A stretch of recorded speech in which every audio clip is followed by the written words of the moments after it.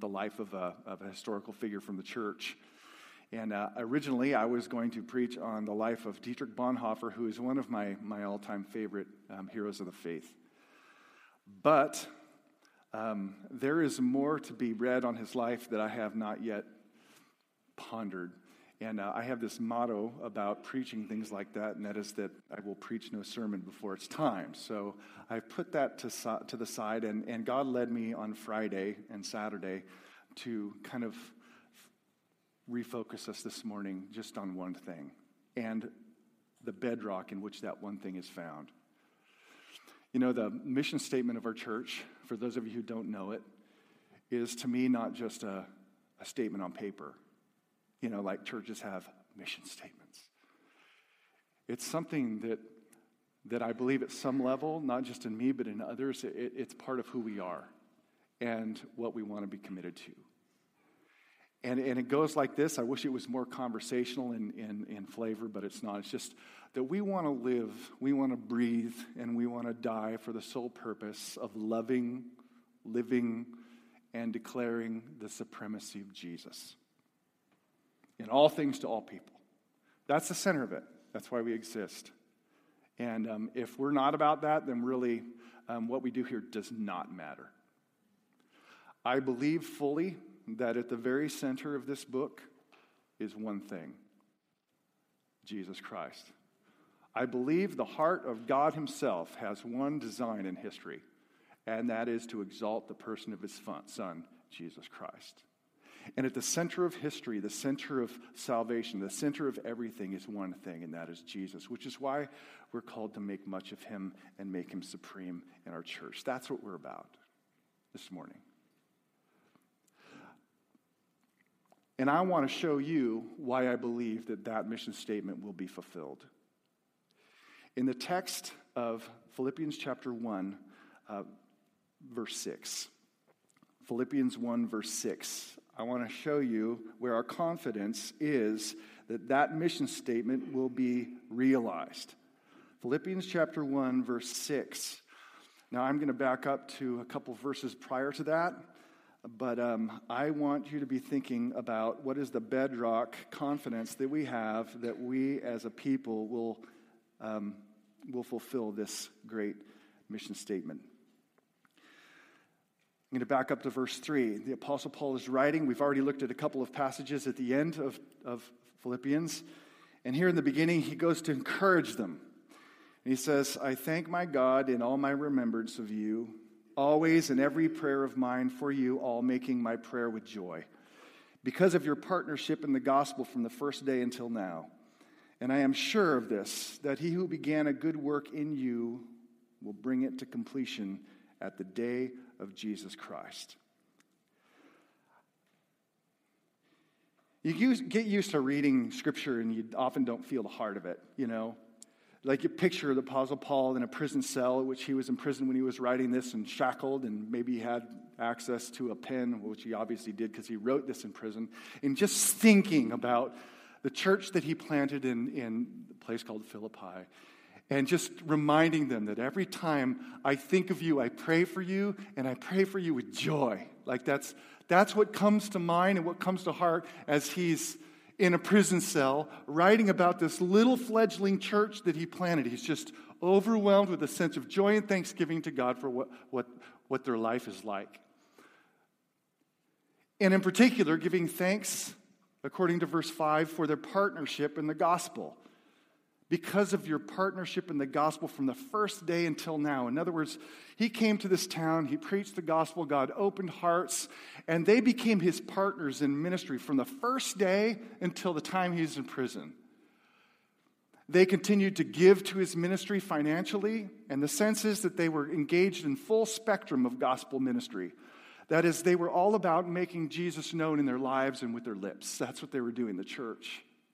And he was grateful for the way that the gospel was permeating their lives. And in Parkway, I want to say that that's one of the great marks of the Spirit alive in a church, is that they love the gospel. And by gospel, I don't mean some little word that's sung about in some 19th century hymn. I mean gospel with the glorious center of who Jesus is as a supreme one and sufficient one who is sufficient in every way for our salvation. It's a word full of glory. That's one of the marks of a spirit-filled church is that they love the gospel and that they want to see the gospel go outward. Now, it struck me as I was thinking about that, what would if Paul was alive in our day, what would he say about Parkway? And I do think at some level, based upon what I know of churches abroad, that Parkway is a place where people have, from before I ever got here, been committed to the simplicity and the centrality of the gospel. And there's a lot of places where that's being compromised for the sake of culture. But it's remained true. And I believe many of the folks that are drawn here because they love Jesus and they love the gospel of grace. Salvation by faith in Christ alone, by grace alone. That's what feeds their soul. I think that's a work of the Spirit. It's not a work of man. And one of the things that makes it so delightful to be a part of this church family. But not just that. You take a look at Parkway over the past, I've only been here 17 years as of yesterday. John could speak to the last almost 50. But to see the level of influence that this moderately sized church family has in our city from, let's just go November 1st, 1997, when I get here to today, it's exponential. It's just to see God bring people and to see Him grow a passion, not only for foreign missions, but to see a passion for our city to be reached and kids to be tutored and all of those things. It's just, God has done this. And you can't point the finger at a person and say, wow, that guy did that. That is a work of the Spirit alive and wanting to bring the gospel to the community. That's it. So I think in some level, Paul would say, I'm thanking the Lord that the gospel is alive in your church, even though churches like Philippi and like Parkway have their own problems and challenges. They're still committed to the gospel and to the proclamation, the living out of the gospel. That's a good thing, and it's something to be celebrated and given thanks for. For all of the things that are negative in our world, the fact of the matter is there are Christians who still believe and still live out and still love and still proclaim the gospel.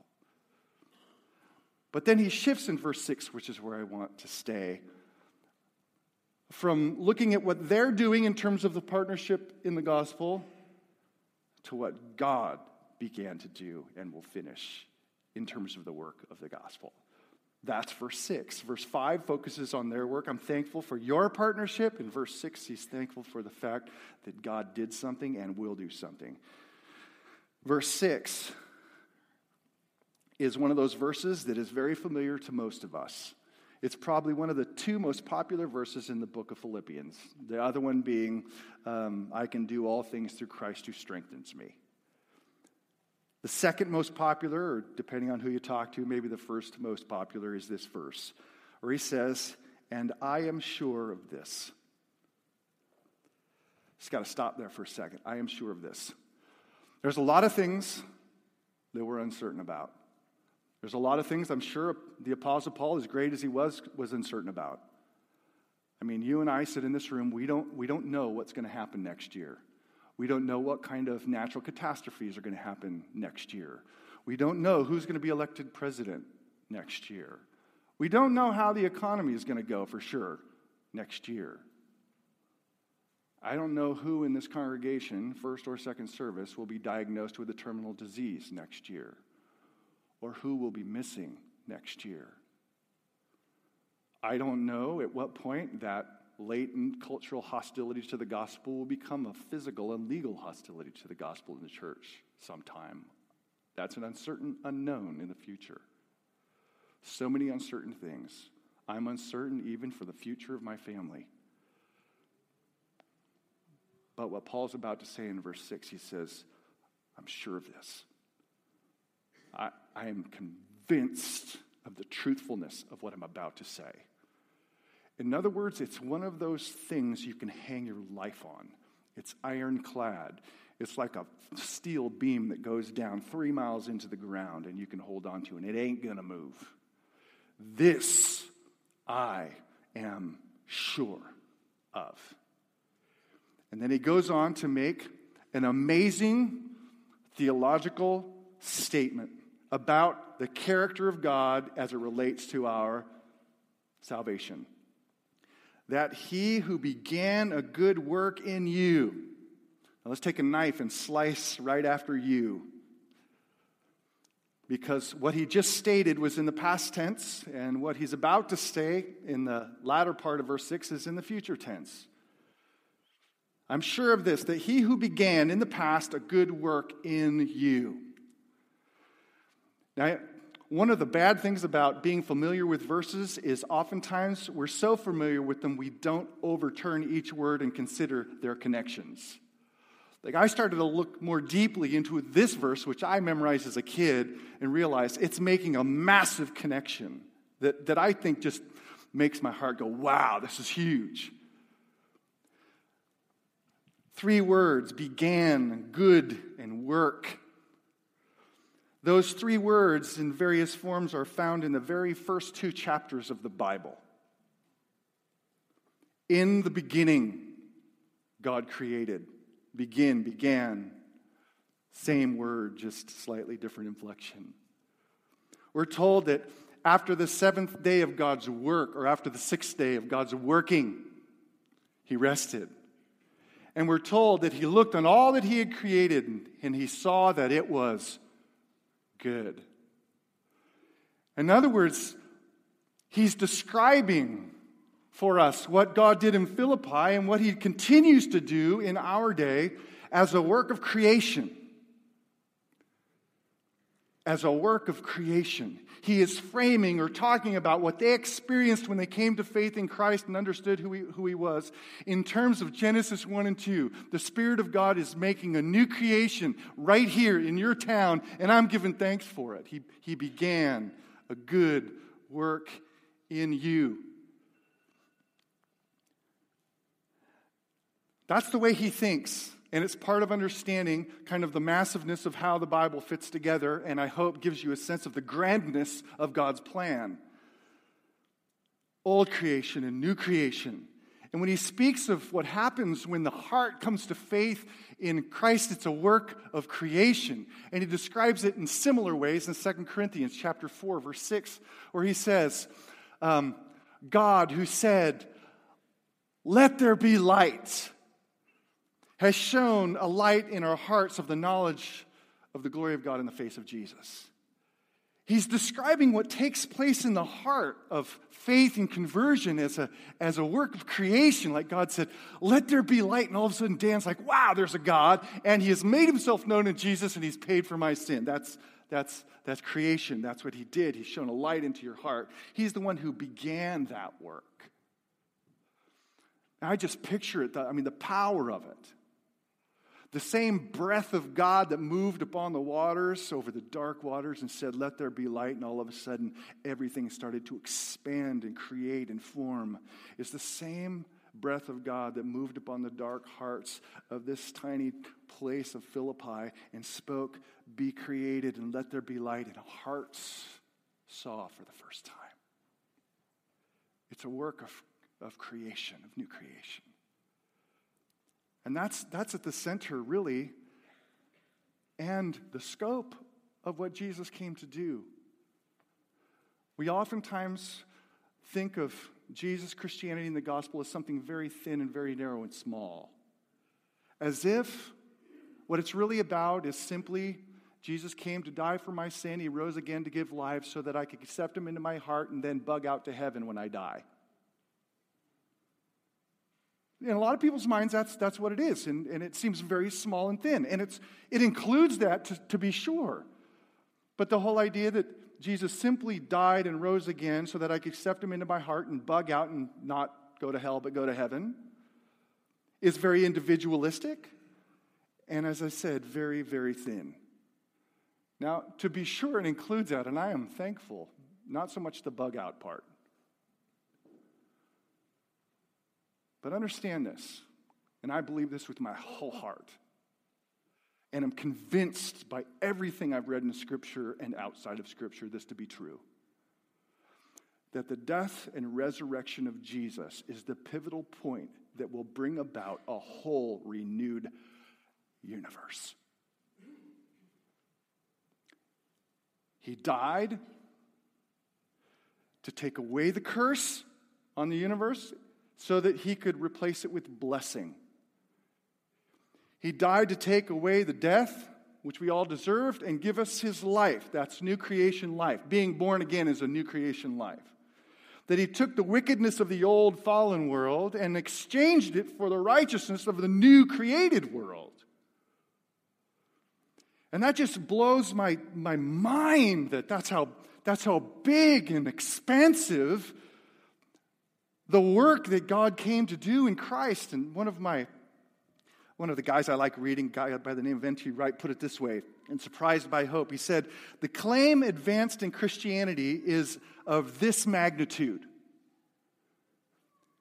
And this just blows away the whole idea that, well, Jesus just came just for me so that I could accept him into my heart and bug out before I go to hell and go to heaven instead. Again, like I said, it's included, but this is the claim, this is the massiveness of what Christianity is, and Jesus in particular. Jesus of Nazareth ushers not simply a new religious possibility, not simply a new ethic, as in rules to live by, which a lot of people think that's Christianity, ethics, or a new way of salvation. No, Jesus of Nazareth ushers in a new creation. He's going to renovate it all. It all goes back to that point.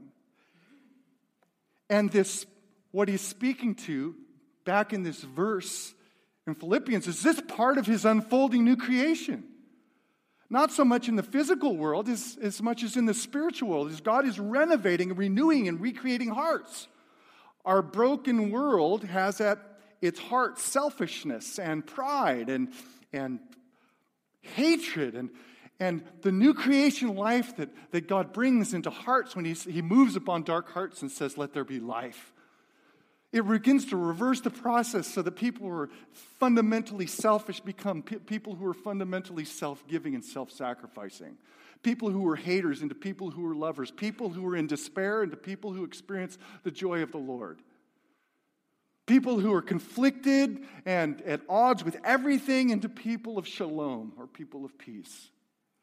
And it all comes about by God creating. That's what he began in Philippi. And if you are a believer, your faith is an evidence that God spoke a creative word into your heart. When you heard about Christ and you heard about what he'd done and there was a life opening, God touched your heart. He said, let there be light, let there be life. And he began this good Genesis work in your heart. Do you remember the day that you came to faith? I know some people don't. I do remember the time that before and after I experienced something of a new taste of life. And I just remember thinking, this is so different. And all I can do now that I've studied it out, it wasn't just that I walked an aisle and bowed a knee and said a prayer, is that the Lord said, let there be light. And in love and grace, he opened my heart to himself. And there are people in this room who have experienced that. You have faith in Christ. God began something in you. And it's real. It's eternal. It's powerful. It's life-altering. It's a new creation. Paul's saying to the Philippians, he's saying to us, Parkway, he's begun a good work, a creative work. He began a creative work when 48 and a half years ago, a small family came into Fairfield with the attempt of planting a church, and you all are as a result of it. God began a gospel work. He began a creative work in Fairfield at that time. It's not the only one, but it's one. A new creation. This is an outpost of new creation life. That's what it's meant to be. We celebrate the new creation we have in Christ. We celebrate the Jesus who came to give it to us in his death and his resurrection, but he's began it. Now that's cool. But the next part is intended to communicate confidence. That is, what God started, he will bring, future tense, it to completion at the day of Jesus Christ. What he's saying here, again, this massive theological truth statement about how God works, is that what he started, he will finish. There's no contingency whatsoever in will bring. It's not may bring or might bring. It's he will bring the work he started to completion. Now, I don't know if you're like me, but there's some tasks I finish and there are other tasks that I don't. Do you have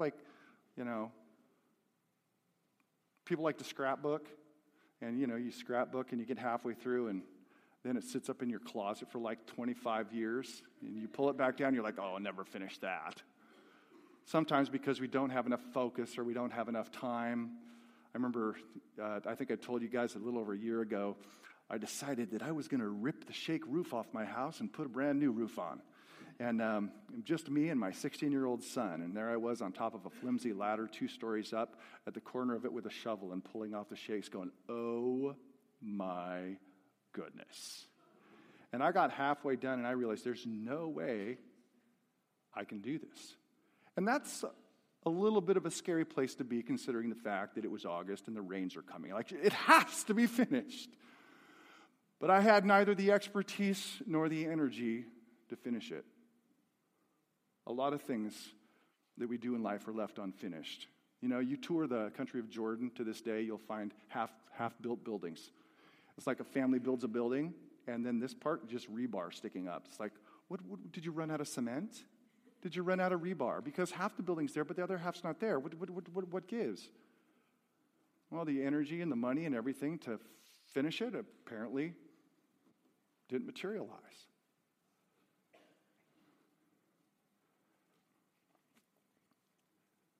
The life that God started in you and I, we in and of ourselves have no power to complete.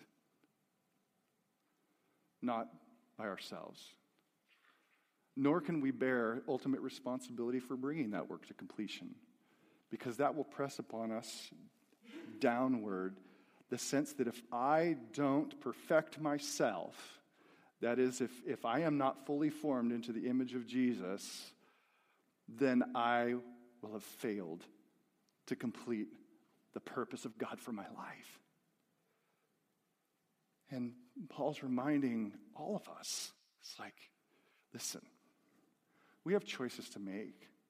You can choose to come to church or not. You can choose to open the scriptures and meditate upon the Word of God with Jesus at the center. You can choose to wander into sin or worship the wrong things. No doubt we have choices to make and we have a responsibility in those choices, but we exercise those choices and that responsibility in the bedrock knowledge that it's Him who completes what He starts in us. That brings us a level of confidence in our lives. It's like, all right, Lord, I'm trusting you started this thing. And here's a promise based upon your faithful character that what you start, you will finish. God is not a God who starts something and peters out halfway through. If He did, He'd be a failure. But He finishes every project He starts. If He started new life in you, He will complete that life in you. And nothing can change that. You look at through the whole history. Abraham, great guy, screwed up, lied. God finished the course for his life. Isaac, following after his father, also somewhat of a liar, and yet God finished the course in his life. Jacob, the supplanter, the one who deceived people. God finished the course for his life. Moses, the one who killed an Egyptian for unjust reasons, and yet God finished the course for his life. He never gives up on His people. What He begins, He finishes. Even in the whole story of the Bible, when he began Genesis 1:1, in the beginning, God created the heavens and the earth. Everything fell apart. God decided, God wasn't going to say, well, screwed up on that one, or they screwed up on that one, to crumple up the old creation, throw it away, and start all over again. He said, no, what I started in Genesis 1:1 will be completed in Genesis 21:1. He always finishes what he starts. If he started new life in your life, he will finish that life. If he started a work in this church, he will finish the work in his church.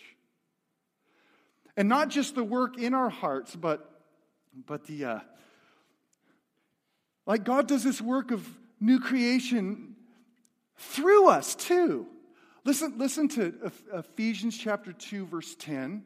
And I want you to pay attention to the vocabulary. Compare it here to Philippians, and then compare it to Genesis. After he talked about, by grace you have been saved through faith, and this is not of yourselves, and so forth, he says, for we are his workmanship. That's a big kind of creation-implying word. He's the workman, he's the craftsman. For we are his workmanship, created in Christ Jesus for good works. Same vocabulary. The word created, Genesis 1:1, good and works. In other words, he has in store for us as people to do the works of new creation. As we proclaim Jesus, live Jesus, and have the Spirit in our hearts, God is creating these little outposts of new creation life. That's what we're supposed to be doing. It's all connected to this idea of God's unraveling new creation. Our purpose is to bring heaven into the real world by way of the Spirit and by way of the gospel.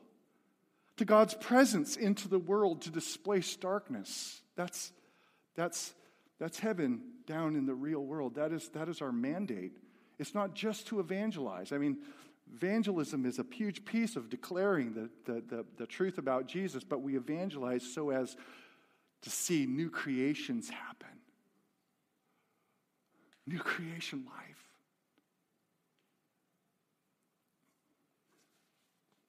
This may sound stupid, and if it is, throw it in the trash. And I'll close with this. I like science fiction movies, and in some science fiction movies, space science fiction movies, they have these things called terraformers or terraforming. Heard of that? Anybody? Oh, please, thank you. There's somebody out there who likes that stuff.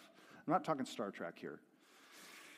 Where, like they either through biotechnology or mechanical technology, they create something that can go onto a dead planet like Mars, and through either biotechnology or mechanical technology, they can start to recreate the atmosphere of that planet so that it becomes inhabitable, right? They're actually transforming the atmosphere. Or if you've seen Man of Steel, they have the world changer that comes down and begins to change the atmosphere in a bad way, of course. And I just thought, in many respects, our Christian lives are like that terraforming kind of thing in which God begins a work of new creation in us. And then he has called us as those created in Christ for good works to walk in those good works and to see God's creative life, creation life, like multiply so that we become like these world changers. God changes the atmosphere of our hearts so that it can be inhabited by the living God. And that as we live out our Christianity and live out a Jesus-centered faith, we start to see that God begins to change or transform the environment in which we're living, whether that's in your neighborhood or the place you work or in your family. He begins to do that work of world changing. That's why we're here. And that's what happens when a church is fundamentally and fully committed to loving, living, and declaring the supremacy of Jesus in all things to all people, it begins to change the world. It forms the world. And that's the heart of, I believe, our church. And I hope and pray that we stay, every one of us, centered right there. And if you don't know him, you don't know the Lord, listen, he radically begins the work of recreation in your life. When you say to him on the basis of his death and his life, yes, I trust it. And it alters your universe. And I pray if you're here and you don't know him, that would be something that you would do. But listen, are you a world changer? Are you a terraformer? God who began a good work in you, he will complete it. And God who began a work in this church, he will complete it. Especially and in light of the coming of our Lord Jesus Christ, when he will bring all of that new creation life to its final conclusion and recreates it all. Amen. God, may that be so in our lives, in our church. I just pray for us. I pray for the protection of this church body. I pray for the humility of this church body. I pray for the integrity of this church body. I pray for its commitment to Jesus first, and ultimately, I pray that you would create a hunger and thirst for him that is uncontainable and radiant. Lord, I pray that you'd break down the strongholds in our life that keep us from experiencing that kind of world-transforming power in our lives, whether we're worshiping the wrong thing or we have been sidelined or we have gone off course. Please, Father, I pray for you to continue that work of transformation, trusting and knowing ultimately what you began, you will bring to conclusion. And we're so thankful that you're that faithful and that we can rely upon that faithfulness every second of every minute of every day. Lord, you are good. You are great. We love you. We ask you to continue to pour out your grace because we need it. We need it every day of every week. In Christ's name I pray. Amen.